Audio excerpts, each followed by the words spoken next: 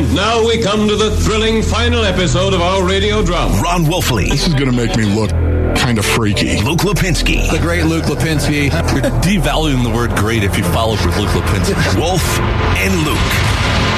98.7 FM, Arizona's sports station. All right, final hour of the show here live from the Ak-Chin Community Studios, and pleased to be joined right now in the Arizona Sports Line, Wolf, by somebody who went to ASU, somebody who played in the NFL. Oh, yeah. Somebody who called the Cardinals game on Sunday, CBS NFL analyst, and, of course, former NFL safety. Adam Archuleta is on the line. Adam, thank you for the time. How are you doing today? Gentlemen, I'm doing great. How are you? We're doing well, man. Hanging in there. Wolf, I'm surprised you have a voice after that finish. You know, honestly, Adam, I got to tell you, buddy, I've been around this game for a long, long time, and I have never seen anything like what I saw in that game. And I would say on so many different fronts. Not only the juxtaposition of the first half to the second half, but also some of the individual plays that actually happened inside of it. What are your biggest takeaways, Adam? Oh, boy. I feel the same way. You know, it's funny because when I'm on the West Coast, I get a chance to watch, you know, some of the early games. You know, usually I don't get a chance to watch much NFL football on Sundays. And so I got a chance to watch some of the early stuff, and I saw, you know, the Dolphins, you know, how they came back against Baltimore, and then I saw, you know, with the Browns, or with the Jets did with the Browns, and I was like, man, that would be awesome, right? Yeah. We'd love.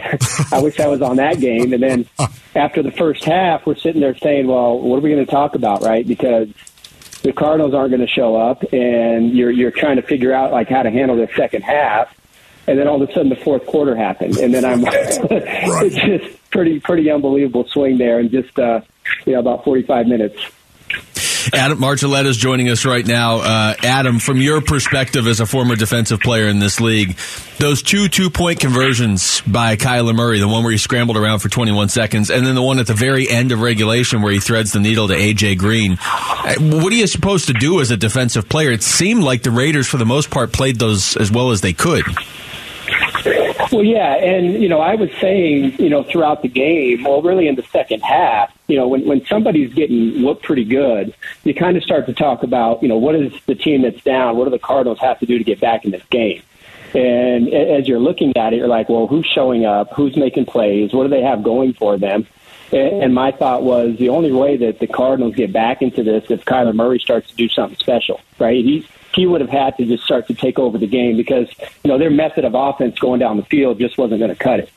And so, you know, it was obviously when you have a great comeback like that, so many things have to fall in your favor. You know, it's just one play here or there, and they all broke for the Cardinals. And that's why you have a dynamic player like Kyler Murray. So, look, I think part of it was the fact that the Raiders were absolutely gassed. Their strength of their football team is their defensive ends with Chandler Jones and Max Crosby in their front. And that was really, you know, to play a quarterback like Murray who runs like that, you've got to have a tremendous effort from your front. But when you're on the field for 51 plays in the second half, you're gassed. And so there's nobody who's going to be able to get to him. So it was kind of a perfect storm. And, you know, that's why you pay the guy. That's why, you know, you strike the quarter bill. You know, you put him in the $250 million club and expect him to make plays like that. So, a thrilling finish, and it's got to be really frustrating. As good of a win as that is for the Cardinals, it's got to just be gut-wrenching for the Raiders. So, Adam, I know you love to ball out, of course, on the defensive side of the ball, and you did it very, very well. A very tough, very physical, give everything type player. Talk to me a little bit about what you saw from the two inside linebackers for the Cardinals, and I say inside linebacker, but I'm talking about Isaiah Simmons and Zaven Collins. Your thoughts on these two guys and what you saw as you were preparing for the game and then actually watching the game?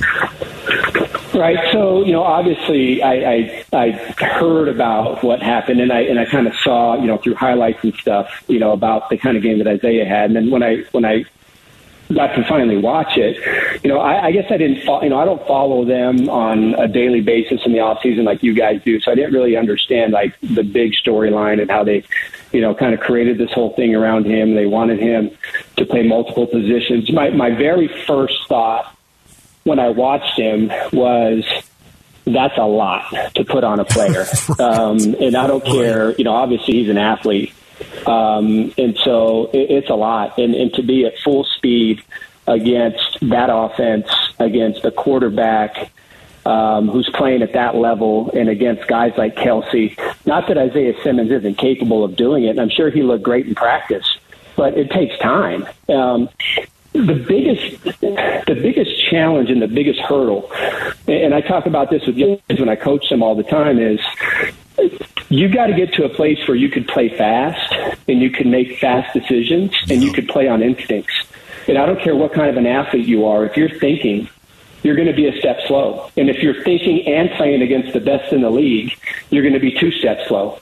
And so if you don't have a chance to reset yourself before the play and really kind of ground yourself, understand your responsibility, calm your mind, look at the offense, make your calls, and get into your process, then you're even playing from behind even more. And that's kind of what I saw from Simmons. Technique errors as far as being overly aggressive, with his jam against a very skilled tight end. And, they got exposed. So I think it's a matter of just having a lot going on and not being able to reset and just be able to play your game. It's a lot to ask for a player. Talking to Adam Archuleta. Adam, before we let you go, you're obviously an ASU guy. I don't expect a name or anything, but as far as your college program, I mean, what kind of coach are you looking for? Like a big name guy? Are you looking for more of a younger guy with something to prove? What direction do you think this program needs to go in? Well, you might be asking the wrong guy because there's so much about college football that just disgusts me when we hire coaches. First of all, I don't think a lot of these guys deserve the money that they get. These so-called big names, more often than not, it's not about developing talent, and it's not about coaching in X's and O's strategy. It's all about recruiting.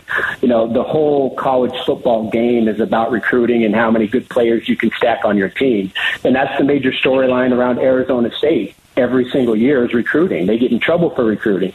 Can we recruit California? Can we get the kids here? We're not talking about the game on the field, right? So that's the biggest problem that I have. I can't tell you from an X's and O, from a football acumen standpoint, who the best guy is to develop these players, because at the end of the day, that pales in comparison to how important the recruiting game is. So, my thoughts on coaches and who's actually good and who's actually developing guys, unfortunately, you can have one of the best X's and O's guys in the country, but it's still the majority of your success comes around how do you stack your team and try and get the best players. So that's why I'm kind of disenchanted with college football, because it's not really about the game that's played. And so much of the storylines are dominated by recruiting, and I think that just takes away from the sport. Yeah, let's go ahead and hand millions of dollars to 18-year-olds. What could go wrong? Anyways, that's just me, okay? Adam, thank you, buddy. Appreciate your time. Thanks, Adam. All right, guys. Thanks for having me. Take care. That's Adam Archuleta joining us on the Arizona Sports Line right there. Yeah, I think a lot of people may share that opinion, actually, of what he just voiced about college football there towards the end of that. When we come back, we've heard from interim ASU head coach Sean Aguano. We'll get you some of the sound from his introductory press conference and what exactly he can do to win over the fan base and potential recruits here in the next few weeks. That's next. It's the Wolf and Luke Show on 98.7 FM Arizona Sports Station. Time to take a look at the Arizona Sports Poll Question. Brought to you by Sanderson Ford. The best play is at Sanderson Ford. All right, it is poll question time, Aaron. What are your thoughts on the timing of Herm Edwards' departure from Arizona State? So your choices: should have happened sooner, right time, or should have given him more time? Well, Wolf, I don't feel like it was the right time. It seemed like either give him the season or don't. If the thought was let's wait until the investigation's over so we can get a new guy in to start fresh, I guess after week 3 doesn't make any sense, but I don't think you could have given him any longer. So I'm going to say should have happened sooner. Yeah, honestly, I'd have to say the same thing, and I said as much as it pains me to say because I respect and love the guy, Herm Edwards. I was so bitterly disappointed that this recruiting violation happened under his watch, and ultimately it's always the head guy's responsibility. He's the guy. The buck stops with the head coach, and the fact that actually occurred under his watch, whether he knew about it or not, ultimately it's the reason why I think they should have let him go then. So 81% say it should have happened sooner, 12% say it was the right time, 7% say should have given him more time. I mean, that's very skewed, but at the same time, I'm surprised 7% even said should have given him more time. Honestly, with the way the fan base has felt and the way the fan base felt coming into this season. Now you're 1-2, and your next 3 games, Wolf, are Utah, USC, and Washington. Utah was supposed to be good, and they are. USC was supposed to be good. I think they're a playoff contender, honestly. I think they're clearly the best team in the Pac-12, although we'll see if that actually plays out. And then the Huskies are actually really good. They've quickly turned things around. So Sean Aguano steps in now into a very difficult position. He spoke yesterday. It was funny. We kind of referenced the story briefly yesterday, the rise and fall, basically, of Herm Edwards at ASU that Doug Haller wrote for The Athletic. And I read through the whole thing last night, Wolf. There's a lot of very interesting and some even surprising stuff in there. The thing that really stood out to me was The Athletic was able to get a bunch of people together and interview them. And somehow the NCAA still hasn't been able to do that. Yeah, right, exactly.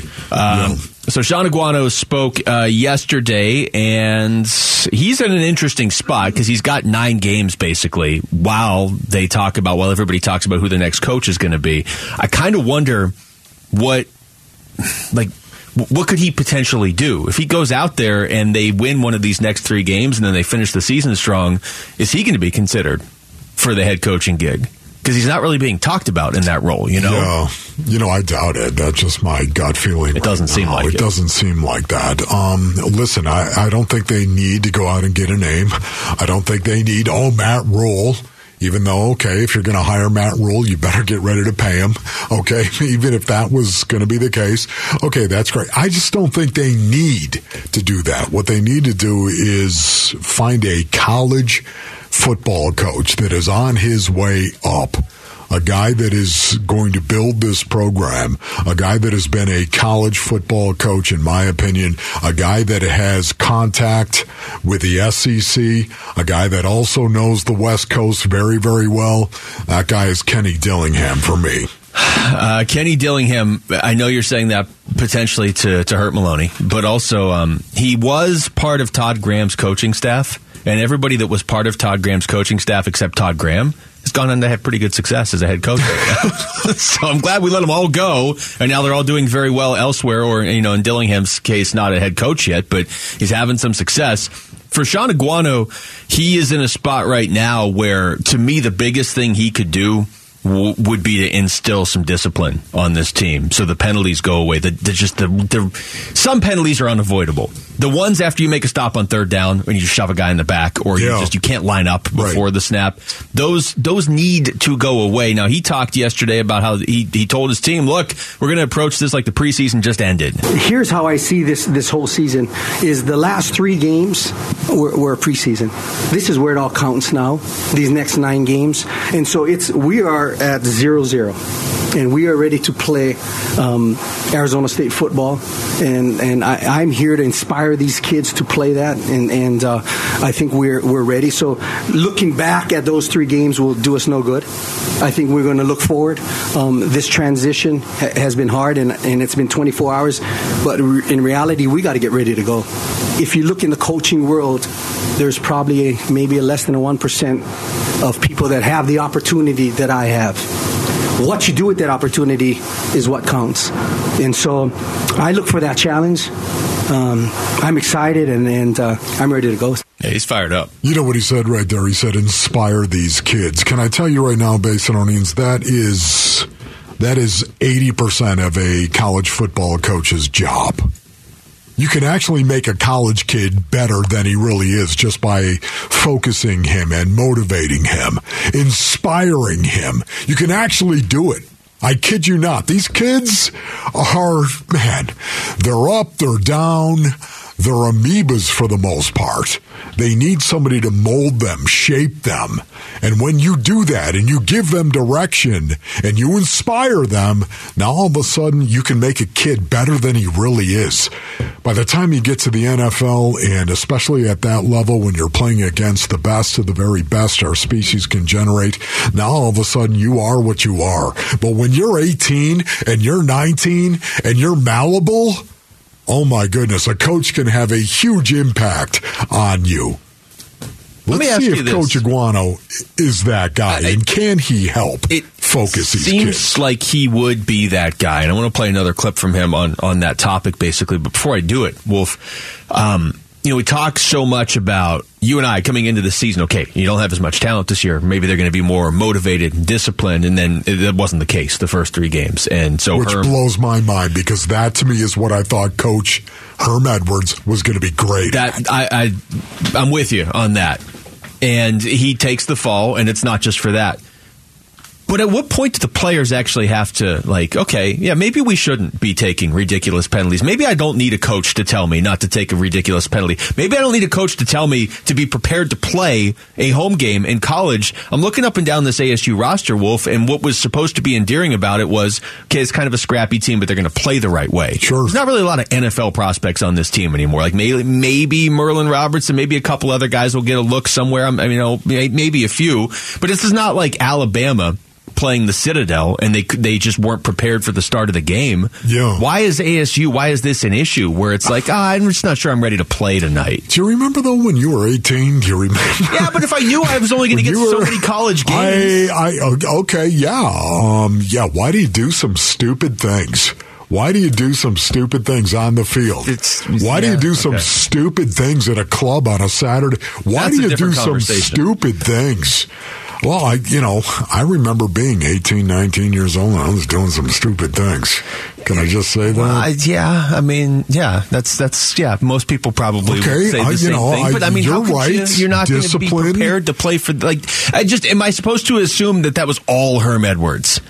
Because, yes, I thought Herm would be better at it. But at what point do the players say, hey, our coach just got fired. Maybe we should try against Utah. I know. One of the things, too, that I think I was disappointed in regard to Herm, he looked sometimes disjointed on the sideline.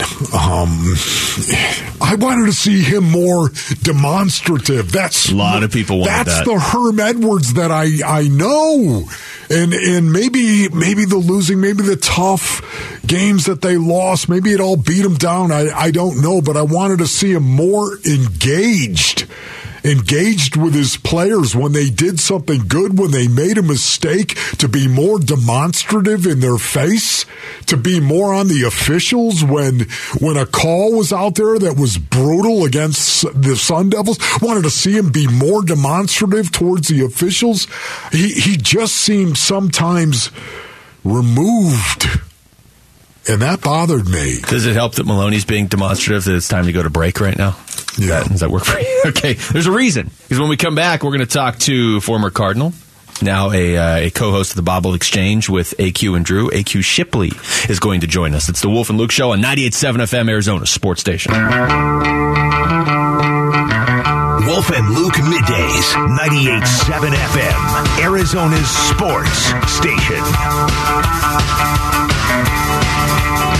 We're pleased to be going back out to the Arizona Sports Line right now. Wolf to be joined by, of course, former Cardinal, now a host of the Bobbled Exchange with AQ and Drew. We talked to the Drew half of that last week. Now we're talking to AQ. AQ Shipley is joining us. AQ, what's going on, man? How we doing, guys? Oh, we're doing great, Chip. Thank you so much for joining us, buddy. No, thanks for having me on. Are we not going to tell AQ that you were just holding a mouth guard in the studio, or we just... Yeah, from time to time I like to put a mouth guard in and just feel what it's like to actually bite down on it. Do you know what I'm talking about, Chip? Oh, trust me, I think we all miss it the minute we're done, right? All right, AQ, we were talking about obviously the Cardinals win over the Raiders on Sunday and just the way that played out. From your perspective, having played in this league, when you see a player like Kyler Murray, who the team invested a lot of money in, number 1 overall pick in, but then you see him make some of those plays he made in the fourth quarter. As a former offensive lineman, what do you think when you see a quarterback perform like that? He's electric every time he touches the ball. It's incredible. I mean, you saw glimpses of it his rookie year where he was still probably feeling it out when I was playing with him and, just probably trying to figure out what hits he can take, should take, and, how many times he should run it. And then the more and more comfortable he's gotten at, putting those things to use, it's electric to watch. And then the minute you sit there and try and keep him in the pocket and slow play it and not rush it, then he can thread the needle with the way he can throw it. So, I mean, he's got everything going for him, and it's crazy how quickly that game changed. They couldn't get anything rolling at all for 35 minutes, and then he decided, hey, I'm going to take this game over, and he did. Ship, when you watch the Arizona Cardinals play offensively, what do you wish they did more of? Oh, that's a good question. I think, listen, I think they'll, it's still week 2, right? I think everybody's still trying to figure out what their identity is. They got a veteran-heavy offensive line they could lean on when they need to. Their run game is always solid because, not to mention how much Kyler can bring to the run game, but you also have to be a little cautious of how hard that DN plays you on the backside. So it opens pretty good lanes on the inside, right? And so their yards per carry is always good. They're super dynamic. Like I said, if they can just tread water long enough with the receivers they got, right now, and once they get DeAndre back, it's going to be a nice shot in the arm. Yeah. Talking to AQ Shipley, AQ, the offensive line for the Cardinals on Sunday, the starting 5 got to play the entire game except DJ Humphries missed 1 play, and you could see how much better they looked with their actual starting line out there compared to even week 1, certainly at times last year. I mean, how big is it to just be able to run out there with your 5 guys and basically let them play the entire game together without disruption? Listen, the teams that usually win it at the end are the teams that stay the healthiest, and O-line is as big of a key factor in that as anything, right? And so with them being able to get Justin back and Rodney, is getting more up to speed. I know he didn't get many reps and stuff in the preseason, and so they're just going to continue to get more comfortable as it rolls. They're a good group. They got veterans, like I said, across the board. Those guys have all played a lot of football, and I mean that's a really good offensive line if they can stay healthy. And I mean Justin looked great coming back. So, Ship, Ship, when you think of that second half, the juxtaposition of the first half to the second half was stark, obviously. They played so much better and look like themselves, frankly, here. Do you think they can carry that momentum into this week against the Rams? It's so funny you bring up momentum. Momentum's a crazy thing, and when it's rolling, it's rolling. And so, I think they got some things figured out and worked out some kinks there in that second half. If they can, I don't think this LA team is as good as it has been in the past. Now, granted, don't get me wrong, you still got a freakazoid to block on defense, so that's always the X factor, right? But, I think they are missing, some pieces. I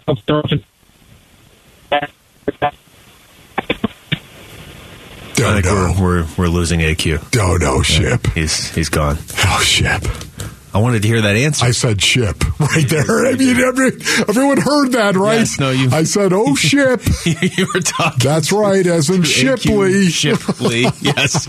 I wouldn't have even thought twice if you hadn't said something. I was like, no, he's okay, hey.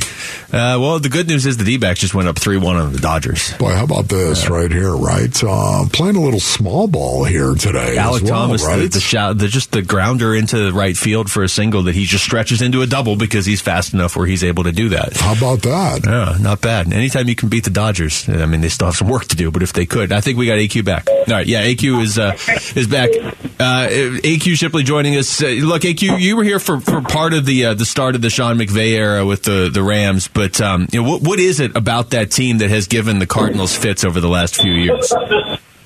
I think just that line. No, he's gone. Yeah. Okay, so we lost right now AQ. it's oh boy, that's brutal. What if he was going to give us the answer to how to beat the Rams? Yeah, and all of a sudden the phone line just that could have been it. This is how you beat the Rams. Right now it's a competition between Shane Doan and AQ Shipley's phone as to who has the worst phone. Poor Donor. Is that Donor? When anybody's phone goes bad, they're like, "Oh, it must be Doan's phone." Donor. All right. Well, I think we had AQ for a little bit. I do want to get out there. He's doing that podcast, The Bobbled Exchange, with AQ and Drew. And, of course, the Drew in that exchange is Drew Stanton. So one of the big things, too, it was interesting to listen to AQ say that, that Rams team, the one thing, right before he went off, he said that Rams team isn't as good as they were. And that's when Sean McVay took his phone and threw it in the ocean? Exactly right. And that's really interesting, too, because how could that possibly be, right? You're coming off the Super Bowl. You got a Super Bowl ring, of course. You've got Aaron Donald. Aaron Donald impacts everybody around him. You got Jalen Ramsey as well. Now all of a sudden you have Bobby Wagner as your Mike linebacker, a guy who's going to be a future Hall of Famer. Man, you wonder, how could that be? We got AQ back. One more, Wolf. I'm going to let you ask the final question here before we let him go. Yeah, if you could go into defensively, you were talking a little bit about the Rams, AQ. Talk to us about their defense and how you would attack Aaron Donald specifically. The key is really just stopping Aaron Donald. I think they lost Von Miller, so they're not nearly as good as they were on the edge in years past, right? So if you can stop Donald, you got a chance. He's that good that he wrecks games. And so the biggest thing is just finding a good game plan to attack him. I also think it's a good thing to attack him in the run game. Like, I think he wants to rush the passer. So whenever you can really attack him in the run game, I don't think he wants to play the run nearly as much as he did in year 3, 4, and 5. Would you run Adam Ship?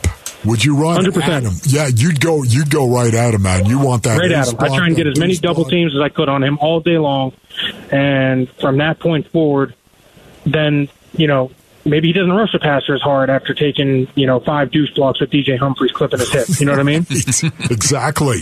That's what I would do. I was thinking of 22 and 23 double. That's a play. Oh, yeah. You know all about that. How about a little power? I know all about that play. How about a little power without the pull? And, just double 100%. Up on him, man. I agree with you. I'd love to see them do that. AQ, how's the podcast with Drew Stanton before we let you go? Yeah, it's going really good. Sorry, I'm catching a flight back. I was on the Pat McAfee show all day today, and I got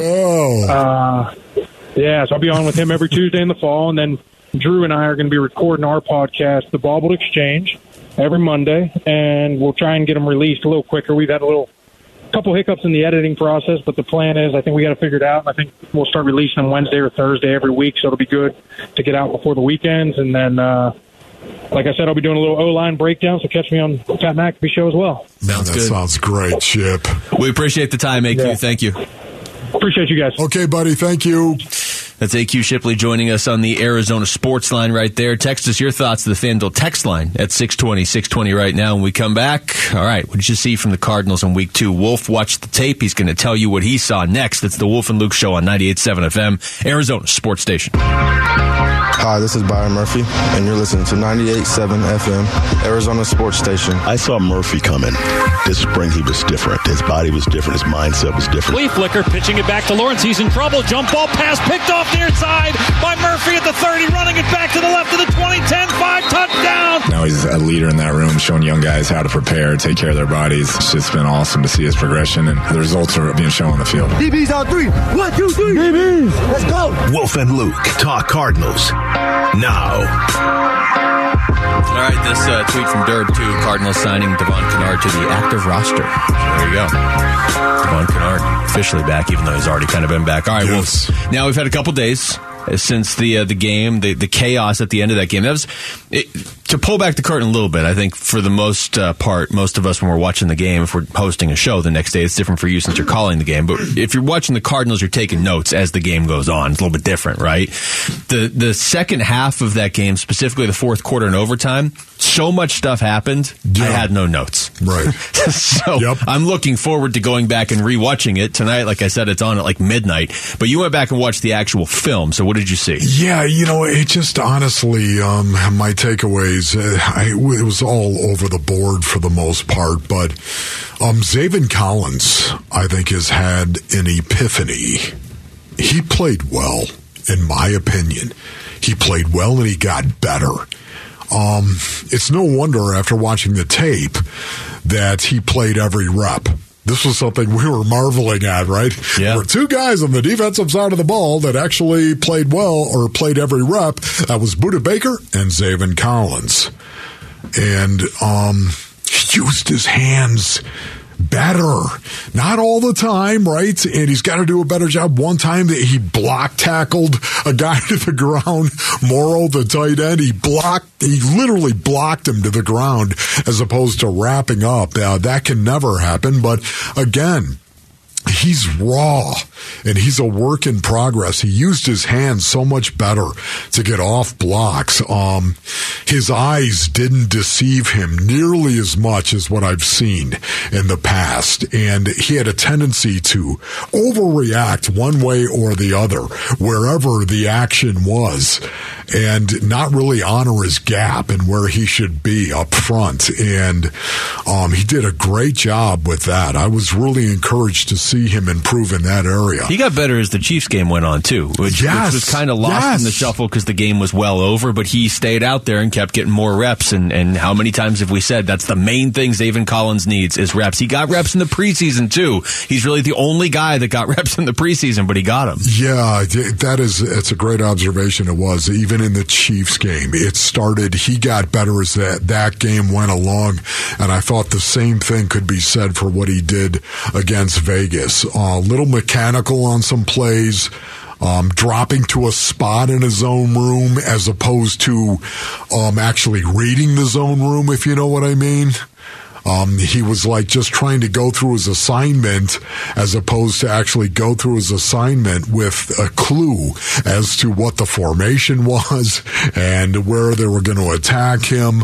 I saw him do that a couple of times. He looked out of position on a Tampa 2 a couple of times.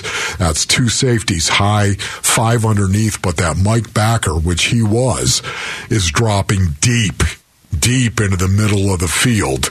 Not a deep third, of course, but underneath deep, and he's hunting up the number 2 guy looking for anything that is coming inside. And he was a little mechanical and robotic sometimes, but this is, once again, experience. Yeah. That's a different picture than we're not sure we can keep this guy on the field.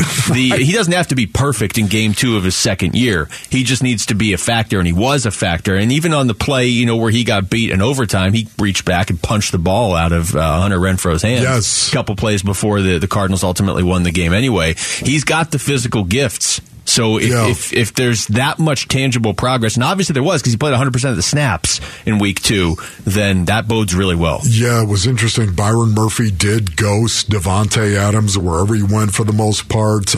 They did play a lot of zones, so every time Davante Adams would line up inside, he wouldn't ghost him. He wouldn't go with him, so it's not a true ghosting, so to speak. But Byron Murphy, just watching it, the star of the game defensively. Yeah, without a doubt. I'm glad you brought him up because that was my biggest question. Because you watch on TV, they're not always showing. Plus the cameras in the game in week 2, sometimes they were just following I don't know what instead of the ball or the players. Interesting. And I know I'm not the only one that noticed that. But specifically when you're talking about a player away from the ball, you can't always see everything on TV. But the numbers that Davante Adams put up, which were basically nothing, 2 catches for 12 yards, that was mostly Byron Murphy, right? Yeah, he played like a shutdown corner. That's something to build on going forward. J.J. Watt impacted the game, and they moved him out on the edge from time to time. They let him rush from there, and he was effective. He made some plays from the interior, jumping around a double block, a deuce block, making the tackle in the backfield. The intensity level, I would say, of Zach Allen, the intensity level of Rashard Lawrence, Lucky Fotu went up. He made an impact in this game. He had the sack, of course, the game-winning play. It was predicated on one fundamental component of the game, Basinonians, on the defensive side of the ball. Run to the ball! Run to the ball! Wherever the ball is, defense, run to the ball. And that's exactly what happened. What was incredible on that play, the scoop and score by Byron Murphy, is Isaiah Simmons was mugging the A-gap. He's the guy who knocked the ball out. He was actually mugging the backside away from the play, A-gap, and then bailed on the snap and saw the wide receiver screen and ran like a madman over there and made the play on Renfro. When he spun around, put the hat right on the ball, it came out. But it was the effort of running to the ball after mugging the A-gap, which was kind of cool. And then also, I just want to say this quickly, Byron Murphy. What he did on that play, he rallied to the ball. He was over Devontae Adams on the backside, the slot side. He was over, away from the ball, and ran to it as soon as you ought to see him. Yeah. I mean, he's running like a banshee. And no interest in falling on it. He was like, I'm picking this up and I'm ending this game. But he was in position because he rallied to the ball, even though it was on the other side of the field. He ran, and he was there when the ball came out because he ran and worked so hard to get over there. Simmons, I know I'm giving you like 5 seconds, but on the plays where he wasn't forcing a fumble, the few plays he was out there, was he where he was supposed to be at least? He looked like yes. Okay. He looked much better in the second half. All right, good. Well, he wasn't out there in the first very much. All right, that's going to do it for us. Thanks to Aaron Maloney, Jesse Morrison behind the glass. For Wolf, I'm Luke. We've got Burns and Gambo coming up next right here on 98.7 FM, Arizona's sports station.